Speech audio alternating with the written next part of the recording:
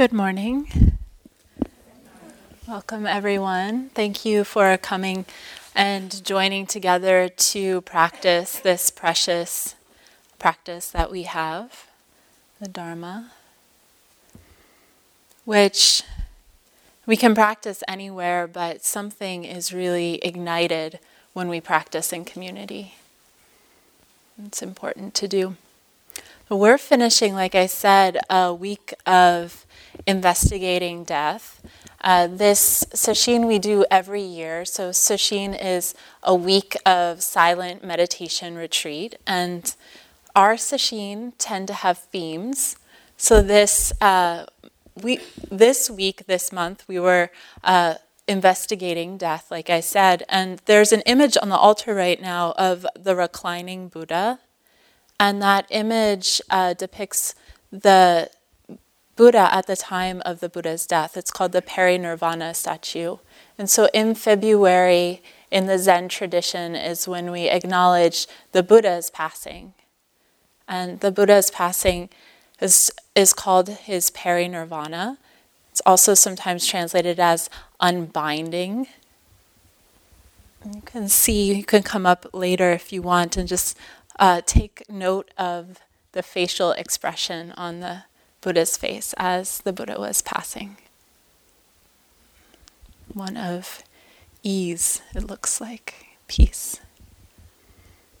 So in Buddhism or in Zen practice, we look directly at the realities of life. And in our culture, modern culture, death seems to be pretty hidden from the everyday. People die in hospitals or in homes, but rarely at home, sometimes. And we're afraid of old age. We try to hide it. But in Buddhism, we look directly at, this body that we have is changing. Sometimes it gets sick. Sometimes it gets injured. Sometimes it will age. And that is a great letting go, I'm told. Experiencing little pieces of that. That's why we co-led this retreat. And it will die. We will die. And no matter how old we are, that's true. So sometimes we're reminded when someone in our lives who's younger pass away, or a friend of a friend has a child who passes away. But it's true that any moment we could die on the drive home. It could be an accident. Be an earthquake. There could be a heart attack.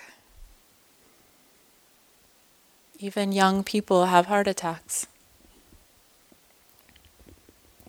So the Buddha has a teaching called the Five Remembrances, what the Buddha taught to his disciples to recite, to remember these realities of life. And Soten set the Five Remembrances to music and retranslated them a little bit. And we're going to offer this rendition. And those of you who are in sesshin, feel free to join in. We'll sing it 3 times.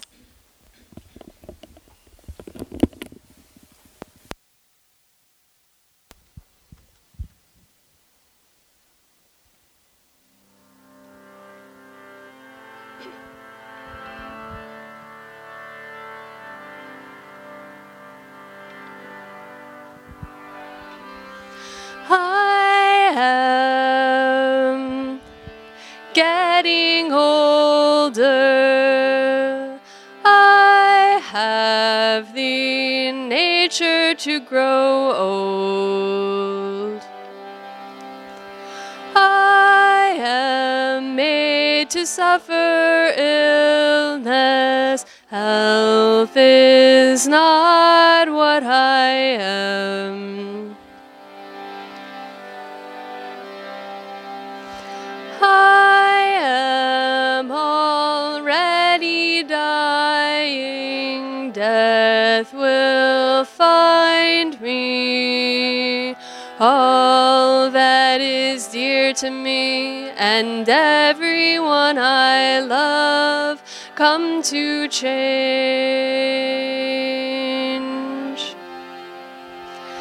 Death will find them too. Our deeds are the ground on which we stand. My deeds are the ground on which I stand. I am getting older. I have the nature to grow old. I am made to suffer illness. Health is not what I am. I am already dying. Death will find me. All that is dear to me and everyone I love come to change.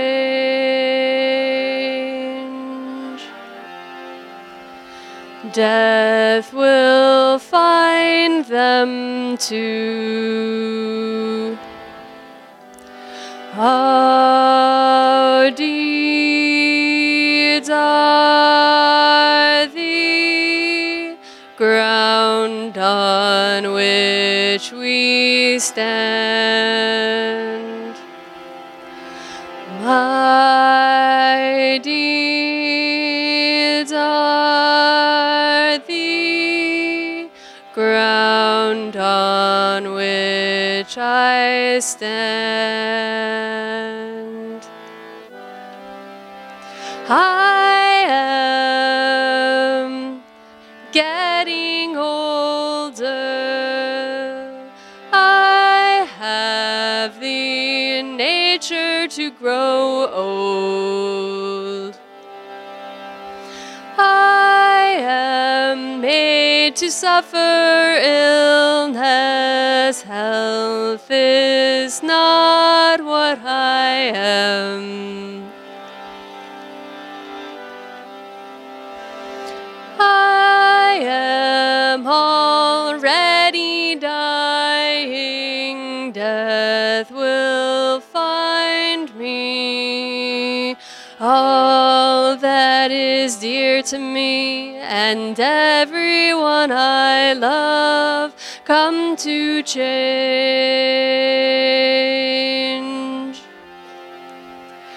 Death will find them too. Our deeds are the ground on which we stand. My deeds are the ground on which I stand.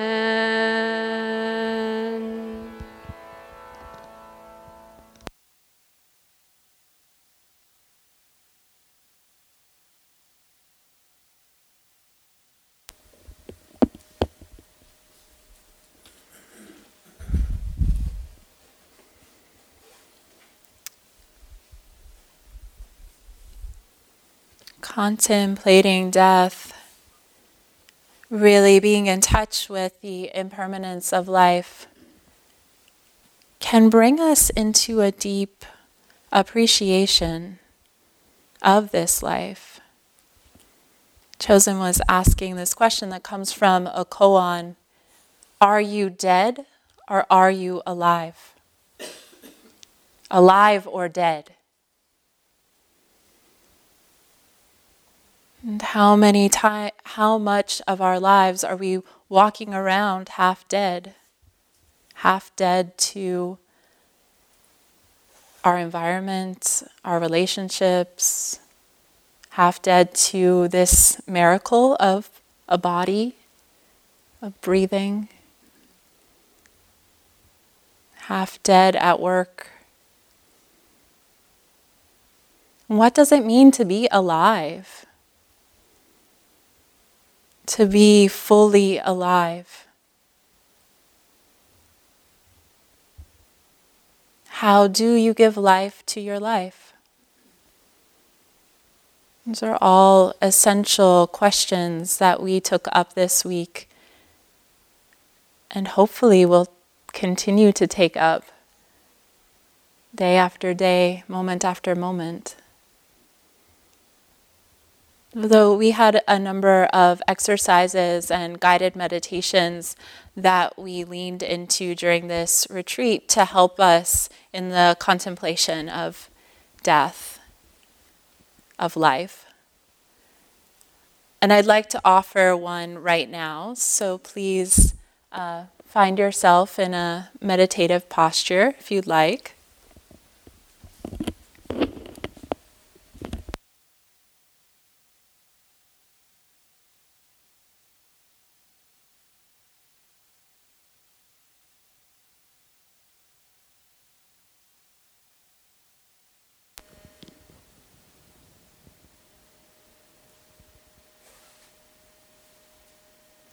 And become aware of the body.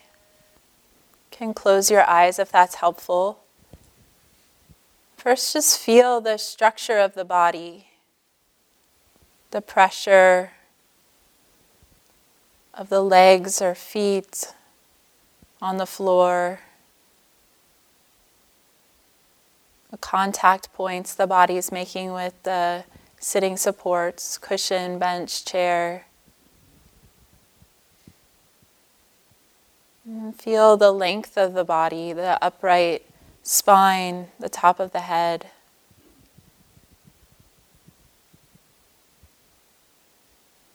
The width of the body, the limbs, shoulders, depth of the body. And become aware of the entire body sitting right here.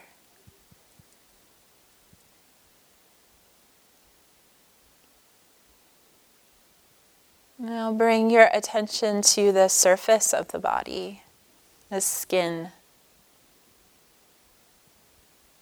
This bag of skin that holds us together in some way. It surrounds the body, protects the body.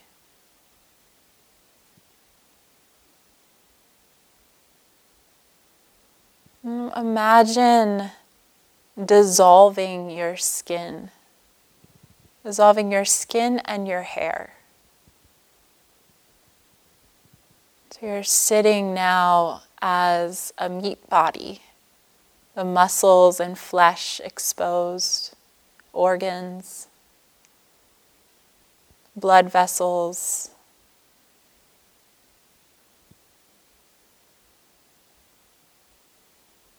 nerves and bone.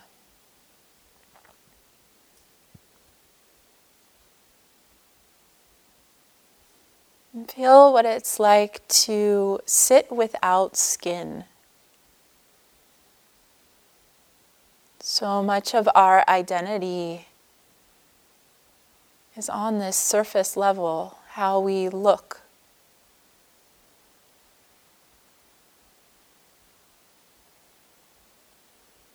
What our skin looks like, what our hair looks like.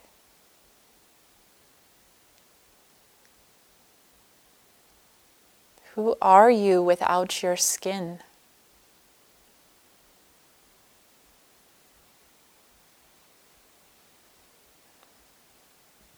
Perhaps open your eyes and just look around at the other bodies here and imagine without skin.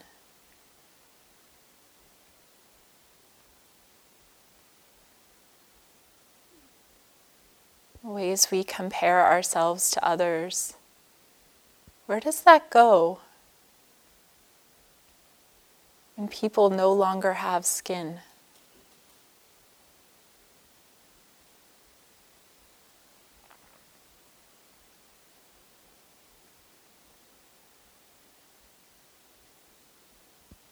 We'll go further in the dissolution process. So now imagine your muscles dissolving.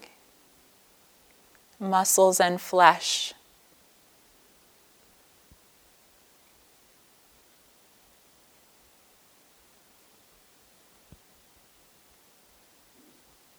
Muscles, flesh, and organs.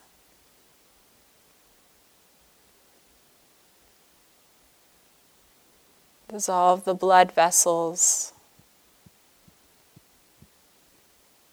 nerves, lymph.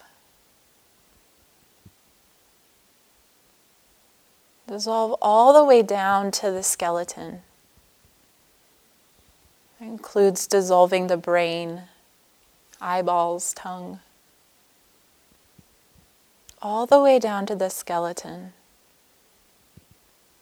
Feel into your bones. A deep depth of silence in the bones. And imagine sitting here just as a skeleton, completely exposed.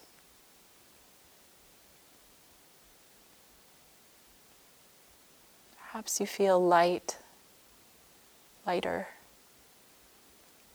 Sit in your bones.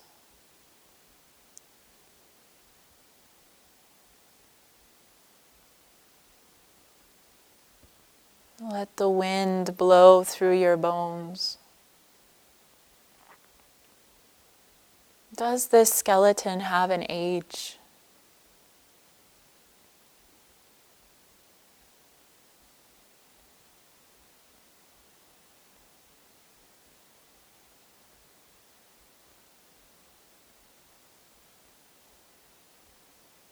In 100 years, what would this skeleton look like?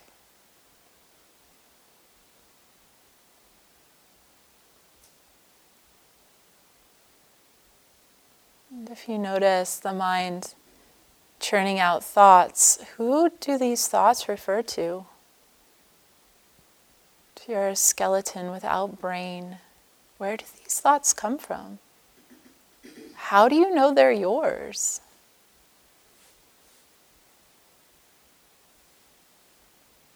In 100 years, who do these thoughts pertain to? Distant voices.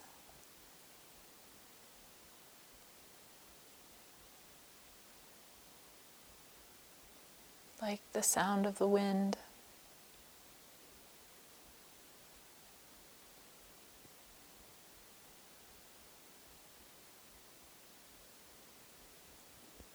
Again, open your empty eye sockets and see that you can still see. And look at the other skeletons in this room.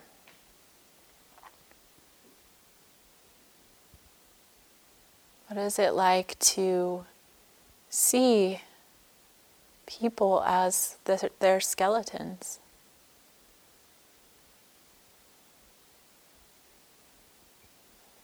See the bones that we all are, that we all contain.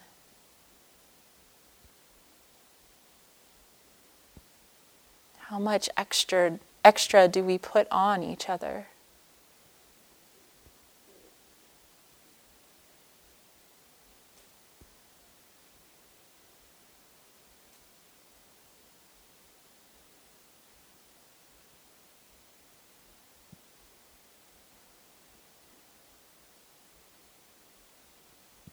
Thank you for engaging with that meditation. As you can see, it has a lot of potential. You could take it on the bus with you or as you're driving at work. Imagining, feeling into yourself as a skeleton, which is very deep meditation practice, to touch into the deep stillness within the body, to sit as your bones.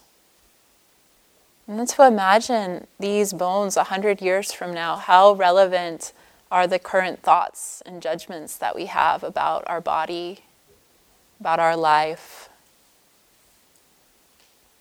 Will those continue? And then to see how dissolving other people into their skeleton can actually change the way you relate to them, which is interesting. Notice how much we project onto each other just based on look alone. You get this snap judgment of somebody based on they have a beard. They looked at me in a funny way. Thank you.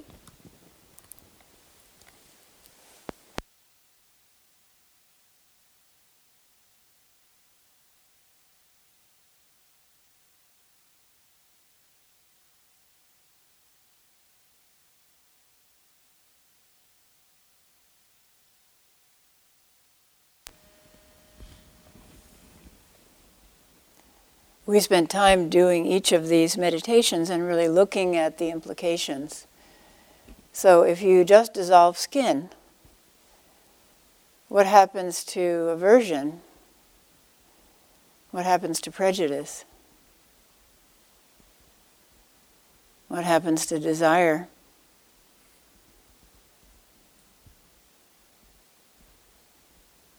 And then as you further dissolve, what happens to all of your judgments about your body, as Kisei mentioned? And you get down to the essence. This practice is about the essence. Those of you who are new, this is kind of a strange introduction. We do this once a year. But the fundamentals are the same. So you notice on the altar there's a skeleton, and that's a tradition in Southeast Asia, Thailand, Cambodia. Often people will donate their bodies after death to the temple, and then it's put by the altar just as a constant reminder of this is where we're all headed, which can be helpful. Actually, Ajahn Amaro told me that one of the skeletons he saw in Thailand had a bullet hole in the head. Maybe suicide. But the skeleton lived on and was helping people with their practice. Also on the altar, in the Buddha's hands, is a little white box which contains some of the bones of my teacher, Maizumi Roshi, who came from Japan at 29, not really speaking English, inspired by the kindness of American soldiers at the end of World War II, because they had been told that Americans were cannibals or, would murder and rape everybody, and actually their experience was that they were kind. At that time, with the Marshall Plan after World War II and so on, we often quickly turned our enemies into people that we could help. So he came to America with a vow that he would plant the roots of Dharma in this country so deeply that they would never die out. So it's an interesting question, this alive or dead. It comes from a koan in which two Zen masters, a younger monk and his teacher, go to a house to pay condolences because someone there has died. And the younger one knocks on the coffin 3 times, knock, knock, knock, and says, alive or dead? And Zen, they like these challenges, And his teacher says, I won't say. I won't say. And the student is really upset about that. Why won't he give me an answer? And then later, as he lives more of life, he comes to a realization, and he's grateful for the compassion of his teacher in not answering the question, because no answer that someone else gives us will truly satisfy us. We have to find the answers to our most profound questions, which have to do with life and death, for ourselves. That is the only thing that will satisfy. The 5 remembrances may seem a little macabre, but and also the 4 noble truths, that to live as a human being is to suffer, to experience stress, distress, pain. It's just true. And most people try, if they don't have the alternative of a practice, try over-the-counter remedies. So I heard on NPR, maybe a week ago, it was a storytelling episode, and this woman was telling the story of her preteen years. And her mother had become addicted to Sims. People know what Sims is, where you can, Sims is where you can construct a reality on your computer. And so you can create a city or a farm or whatever you want, whatever scene you want, where your people will live, and then you pick the people and you dress them and you name them, and then you can move them around and have things happen to them according to what you'd like to do with them. It's a little like playing God, you know? It's like, oh. So this mother was so addicted to the alternative reality of Sims that she completely neglected her daughter. And her daughter would come home from school, and her daughter then had to do all the chores because the mother didn't have time to do any of the housework or cook anything except hours and hours and hours and hours a day playing Sims. And her mother finally left her bedroom and put a pallet next to the computer table and slept there, so that every waking moment she could play Sims. And the daughter finally, one night, while her mother was sleeping right there, went in and set fires in the house, where she, as a very neatly dressed, like pleated skirt and bobbed dark hair. And so she was really interested in how her mother had portrayed her in The Sims, which was very different from how she was. And so she burned the whole thing down. And the whole world, And the only character was left was the daughter. So it was obvious who the guilty one was. And the next day she came home from school and her mother was reconstructing this world. Yeah. So I thought it was really a very clear example of how we we recognize our suffering, we recognize the pain of not only our suffering, but the suffering in the world, which we're all sharing with now. People in retreat don't know what's happened with the coronavirus epidemic, which may become pandemic, and has spread to all kinds of countries. Doesn't seem that we can contain it. So that, if we have a heart, that makes us suffer. All those stories of what's happening. So many stories, that's just one that's in the headlines right now. So when our heart feels the pain of our own suffering and the suffering in the world, we can close down and just go into some kind of over-the-counter remedy, numb ourselves. So it could be alcohol, it could be drugs, it could be eating, it could be Sims or video games or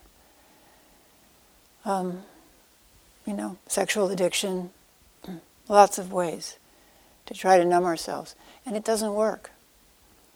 And you're here because you know it doesn't work. Because you want to go, however painful it is, into the distress, the fear that lies underneath all of our pain. And the most deepest fear is the fear of death. Not only our own death, which at certain points in our life when we're really miserable, we might welcome, but the death of those we love and the disappearance of everything that we've tried to cling to as a kind of life raft. And underneath we know it doesn't work. When I was doing a retreat in Alaska once, there was a young man there, and he told me that when he was 7, he was playing on the front lawn and he found a dead bird and he was holding it in his hands, and suddenly in a flash he had an insight that everything was going to die. And it wasn't that he was going to die that really hit him, it was that his favorite uncle was going to die. Everyone was going to die, including his favorite uncle. And he began crying, and he couldn't stop crying for several days, and his parents didn't know what was wrong. And I think there are children like that, more children like that, who realize very early the truth that the Buddha taught and don't know what to do with it. And so become depressed or angry, reactive, withdrawn. So he, as a child, looked around and said, like, how do I cope with this truth? And he watched adults, and he thought, okay, maybe they can teach me about how to cope with this truth. And he realized, oh, they're pretending. Okay, I will pretend that I'm happy, like they are. You know, children often are very clear-eyed and can see through the shams of adult life. So he said, okay, I see they're pretending and that's getting them through life, so I'll just pretend. So he lived that way into adulthood until he discovered Buddhism and he discovered the Four Noble Truths. Oh, everyone suffers. He said, whoa, oh, here's a religion that tells the truth. Okay, I'm for it. And he became a practitioner. So because the screen of denial is so opaque and thick, which can be helpful, we don't want to be afraid all the time that we're going to die. You know, afraid to get in the car. Now afraid to go on a Princess Line cruise. Afraid to fly in an airplane. Afraid of Chinese people. You know, if you just watch it, like, that's what's in the news now, is terror around the world.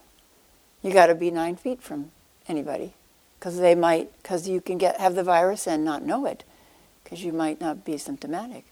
So everybody's got to, you're too close to me, get out. Right? So in Buddhism, we walk straight into that deep fear, and we really look at it piece by piece, like peeling off the skin. Okay, what happens? Peeling off the muscle, you know, that maybe we've worked so hard in the gym for, or we've dieted for this hourglass Kardashian body. And, we peel off the skin, and what have you got? Lumps of flesh. Oh, well, that is weird but relieving. And suddenly prejudice disappears. You can't tell what race people are. You can't even barely tell their age if you take away hair and skin. And then we just, keep dissolving. So this practice is a lifeline. I don't know how people live a human life without this practice, frankly. I do know how they live, much unhappier.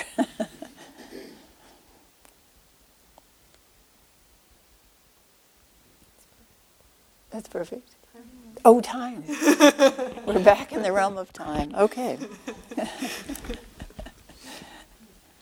In session, we also entered a timeless realm where time just goes, like, ring the bell. And then time goes like, whoa, they just started the period, now it's the end. What happened? So we begin to question how the domination that time has on us, too. So please question. Please question. And drop those questions into the pool of quiet mind that meditation can bring you to.